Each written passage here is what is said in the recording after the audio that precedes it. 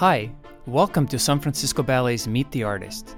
My name is Tiit Helimetz and I am a principal dancer at San Francisco Ballet.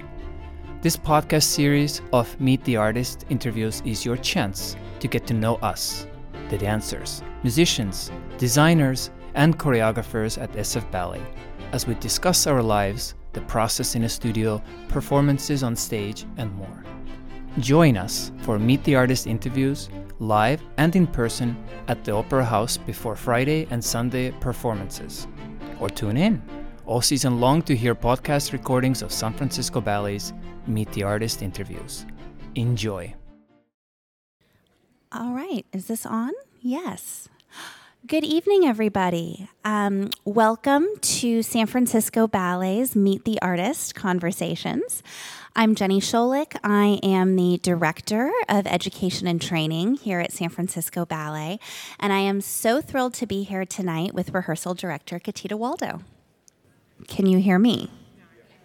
All right, let's start over then. Welcome, everyone, to tonight's Meet the Artist conversation. I'm Jenny Scholich. I am not the Associate Director. I was the last time I did one of these things.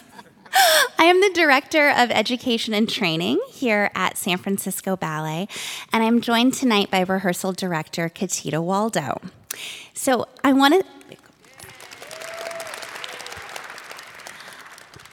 really want to thank everyone for coming out this evening. This is the first in-person Meet the Artist talk we have done since March 6th, 2020. Yay. Yay. And although, of course, many things started to come back to normal last year, it feels really good to be bringing this program back. We will be here every Friday evening and Sunday matinee, 1 hour before the show. So if you have regular Friday night tickets, I hope to see you each week. And please do tell your friends. We also have lots of other audience engagement programs coming up in the next few weeks, including a class called Exploring Next at 90, which will be happening over in the San Francisco Ballet building towards the end of the month. I want to say it's on the 30th. So you can find those programs at sfballet.org/events. So this is open seating. Come on in, sit wherever you want. We're going to chat for about 20 minutes, and then I will leave some time for audience questions at the end. So if you have questions, please save those for the end, and I will call on you. So as I said, tonight I'm here with Ketita Waldo, and we have the opportunity to talk about Madcap, which is the final piece on tonight's program, one of the 9 pieces created as part of Next at 90 by choreographer Danielle Rowe.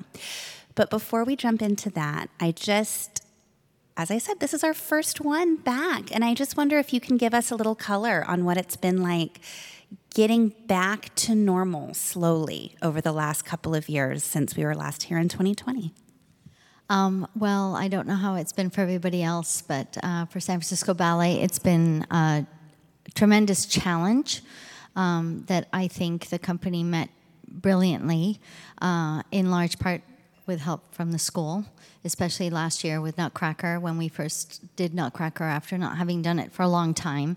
And we would not have been able to survive without the brilliance of the students of the San Francisco Ballet School. So keep your eyes peeled for the students of the San Francisco Ballet School, because they're amazing. It was definitely a challenge, but we had some super exciting projects that kept us all going. We did a couple films that were tremendous. One of them was a Danny Rowe.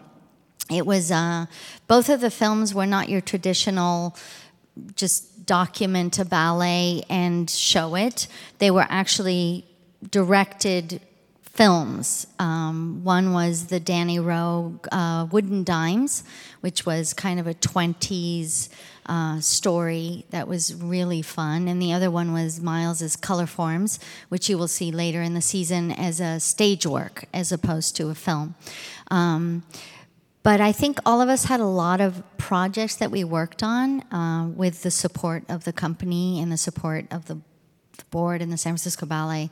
So we were kept very busy, even though it was a pandemic, which was wonderful. And it was just a different way of working, taking class in your kitchen or teaching class from your kitchen. For me personally, I can't complain. My son was actually home for spring break when the shutdown happened. So we got to have him for 7 months before he went back off to school. So that was great. So I can't complain. But I'm very glad that we seem to be reaching the end of that particular period of time, and that we have you all here again to watch our live performances, because that's what we're all about. So wonderful. So as I mentioned earlier, we are tonight at the opening night of the season. We have a new artistic director in Tamara Rojo, and you will be seeing 3 world premiere ballets, 3 of 9 that are premiering over the next week. We've got Robert Garland's Hofner Serenade, Jamar Roberts' Resurrection, and Danielle Rowe's Madcap. And Katita's been working really closely with Danny Rowe on that piece, so that's really where we're going to focus our conversation tonight. Some audiences got a little sneak peek last night at the gala, but tell us a little bit about what we can expect from this ballet. I'm going to start with that because it's very important, and I will take it off because I can't breathe. But the ballet is set in the world of the circus. The primary character is Tiet Helimitz, and it was created for him with great respect. And it's an abstract piece, but it's very emotional. You will see funny, heartwarming, creepy, wonderful dancing, as always, because it's San Francisco Ballet, so that's what you're going to see. Fascinating music. It's a unique, original, very different piece than you will see in any of the other programs. All of the ballets are fantastic, but of course I'm partial to the ones that I, have worked on. Madcap is a wonderful performance piece. It's not a traditional ballet by any means. I don't want to give too much away, other than, which is very important and very prominent. I think it's an exquisite piece. It explores the inner life of a performer. In this particular case, Danny chose the circus. So it is the focus is a clown who has been doing what he does for a very long time.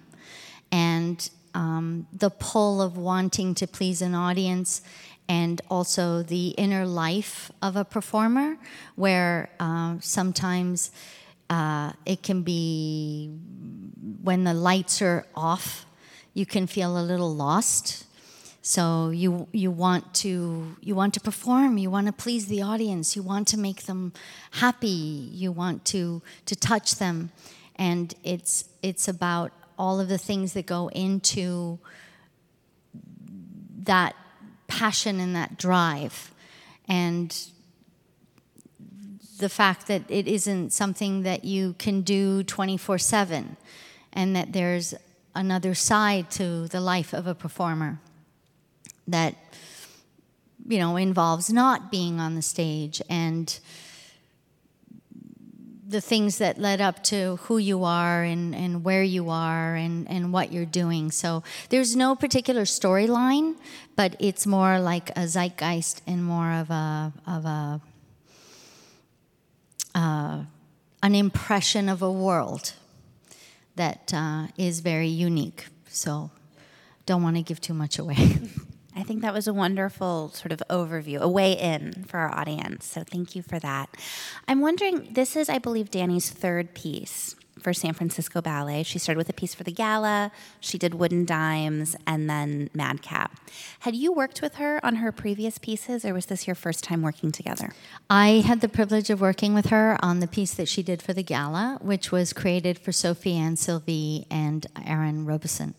And it was wonderful to watch her create. She's an exquisite dancer herself. And to watch her movement is inspiration all its own. So it was a privilege to work with her on that. And even, that was just a gala piece, so it wasn't very long. But to see her incredible her creativity and her imagination and her vision with this ballet, which is, as I said, it's a very unique and original work, and it was just tremendous to get the opportunity to watch her work.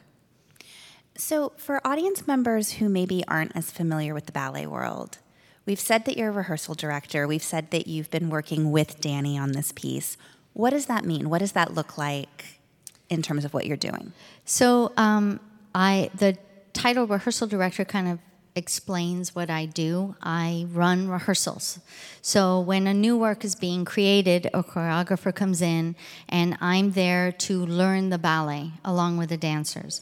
The difference is that where the dancers have their parts that they learn, I'm supposed to learn all of it, and everybody's part, and all of the spacing, and all of the everything. So, bit of a challenge. But that's my job. And then when the choreographer comes and creates the work and then they go away, then it becomes my responsibility. So I have to make sure that the ballet is rehearsed. If there are people that need to learn it, that I teach it to them. So I have to know the work enough that I can teach the people that have to learn it if I need to bring somebody new. Oftentimes, especially with new works, I have to sometimes clean things because there's little time in the creative process because of our schedule. So I just have to make sure that I help the dancers to do what they need to do to the best of their ability and to respect the choreographer's vision and try to bring it to the stage. So that is my responsibility and my job. When you were a dancer, did you know that this was what you wanted to do when your dancing career ended? No. No, I didn't. I actually, at one point, once I realized I wasn't getting any younger and this is not a career that you can do forever, that I had to think about another direction. And at one point, I'd actually thought of working in the school.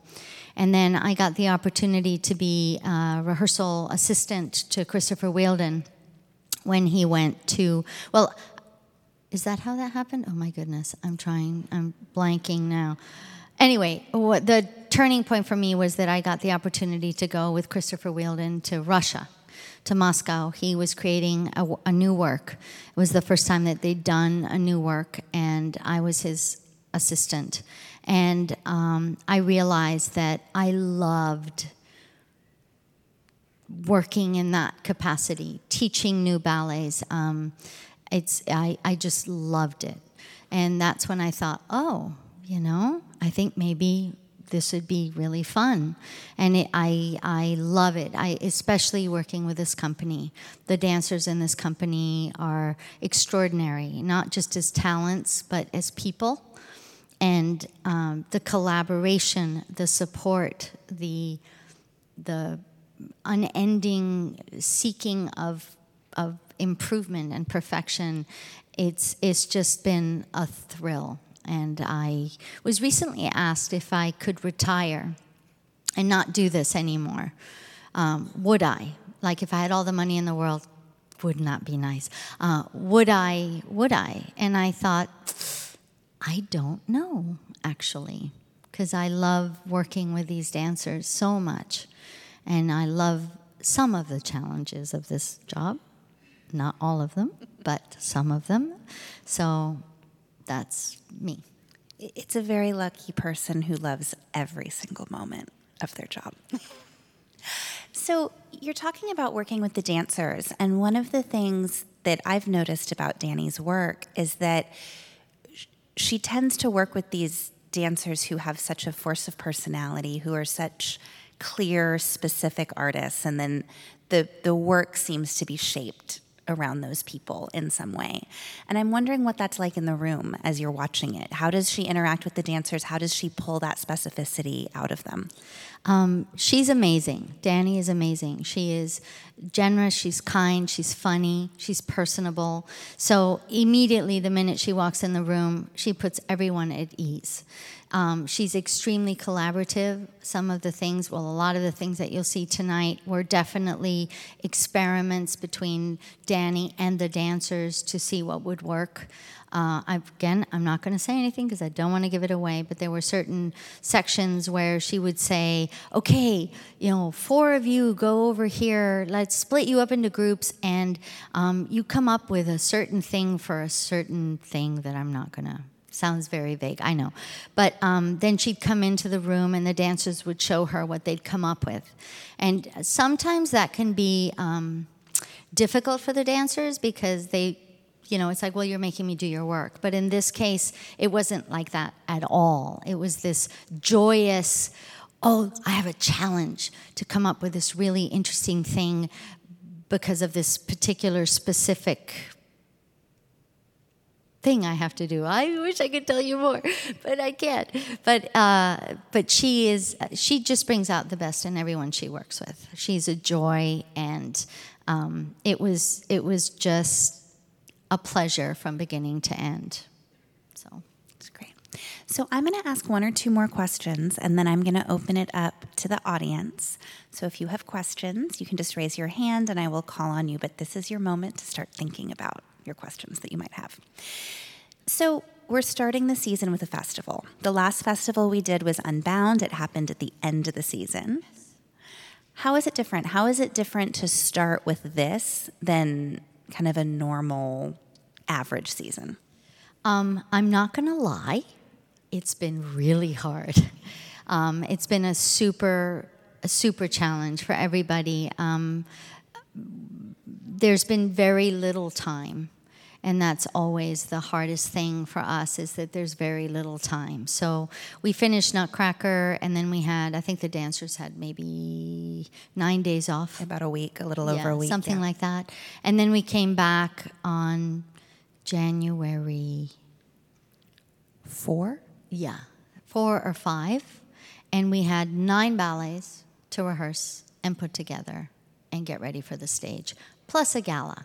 So it was. It's been a challenge, but the way we usually work is we do our new works. All our new works are done in the fall, and then they get put away, and then we have to put them back together right before we hit the stage, which is the situation that we've been in here. And so, but so far, it's worked out so far really well. So, but it's been hard. It's been hard. People have seemed less stressed than I expected. I have to say that. I'm not saying you're not stressed, but I've come backstage and I've said, how's everyone doing? And they've mostly gone, okay. Which, could be worse. Good. So for those of you who have joined us as we've been here, I'm Jenny Schulich, and I'm here with Katita Waldo, one of our rehearsal directors, and we've been talking about Madcap, which will premiere tonight. But I do want to take this opportunity to open up the floor to questions from the audience. You can feel free to raise your hand. I will try to see you and call on you. I'm going to ask that you speak up quite loudly, and then I will repeat the question back for folks to hear it. Yes, right here. Great, it's a great question. So the question is about, as a rehearsal director, Katita must see the different ways that dancers learn and process choreography. And how does she see that, and what are those different ways, and how does she work with them in that? So it's a wonderful question. We have incredible artists in this company, but everybody does have their own approach and their own way of learning. And you have dancers that don't need to count anything, and they just hear the music and they're fine. And then you have other dancers that really need counts. And then you have dancers who learn choreography quickly and dancers that learn it not quite as quickly. So it is a challenge as a rehearsal director to try and figure out all of a language that speaks to everyone to the best of my ability. So it's really fun. It's really fun because all of the dancers are enthusiastic and avid and passionate, and it's really fun to see what works. Sometimes in a group, there's one approach that works, and then with another group, you have to use different kind of approaches because of their different ways of interpreting choreography. So it's very interesting. I'm sorry. Were you a quick study as a dancer? I think I was. I think I probably usually helps in the job now. Yeah, I think I'm not as quick as some other people, but I do pick choreography up pretty quickly. So that was always very helpful. Yes, right there. Great question. So the question is, if this ballet, it premieres now, and then let's say it gets put on the shelf for a couple of years, and it's going to be brought back for the 2025 repertory season, is it now Ketita's job to put it all together and be in charge of that process? So that is a great question. It does vary per ballet. With new works, then yes. I think Danny lives here because she's married to Luke Ingham and they have a family, so it would be very easy for her to come in and help, but a lot of our choreographers are not local. So if with new works, yes, it would be my responsibility or the rehearsal director's responsibility to set it in their absence. With works that we've done before, like Balanchine or any of those other pieces, they have people that come and reset it every time. And sometimes on occasion, I remember, I think we did Four Temperaments, and we'd done it many times. I was rehearsal director for that one, and the man who was supposed to come and set it wasn't able to come until the end of the rehearsal process, so it was my responsibility to set it in their stead. So it's very important that the rehearsal directors learn the material, all of the material, to the best of our ability. So, yeah. Yes, right here. So the question is about how dancers are selected for different ballets, and it's a little bit different with the festivals. Maybe you can speak about that a bit, but how those decisions are made and what happens as kind of casts alter, shift, change over the course of a season or time. So casting is one of the hardest things to do because you have so many dancers and so many tremendous dancers to pick from, and it's sometimes hard to make a decision. It does depend on the ballet and what the situation is. With the festival, because we had 9 choreographers and only a certain amount of time to create the works, each choreographer was given 3 weeks. And the only way to make it work was that the company was split into 3 groups. And it had a set amount of principals, set amount of core, set amount of soloists in each group. And then they were assigned specific choreographers. So I believe that each group had 3 ballets, I think. Yes, that's correct. Yeah. But that's unusual. Usually if a choreographer comes in, they watch company class, or they've seen the company perform, and they will come in and look at us and see the dancers, and they will select. They have the opportunity to choose who they want to work with. And they usually, if they don't know the company that well, they'll have somebody in the room with them, rehearsal director, artistic director, to kind of, point people out, or if they have questions, who's the person in red, that's so-and-so, And so usually they have the license, whoever's coming in to set a ballet or create a ballet, to choose the people that they want. The festival is different. The festival was definitely, these are the dancers you have, and that's what you get. So, great.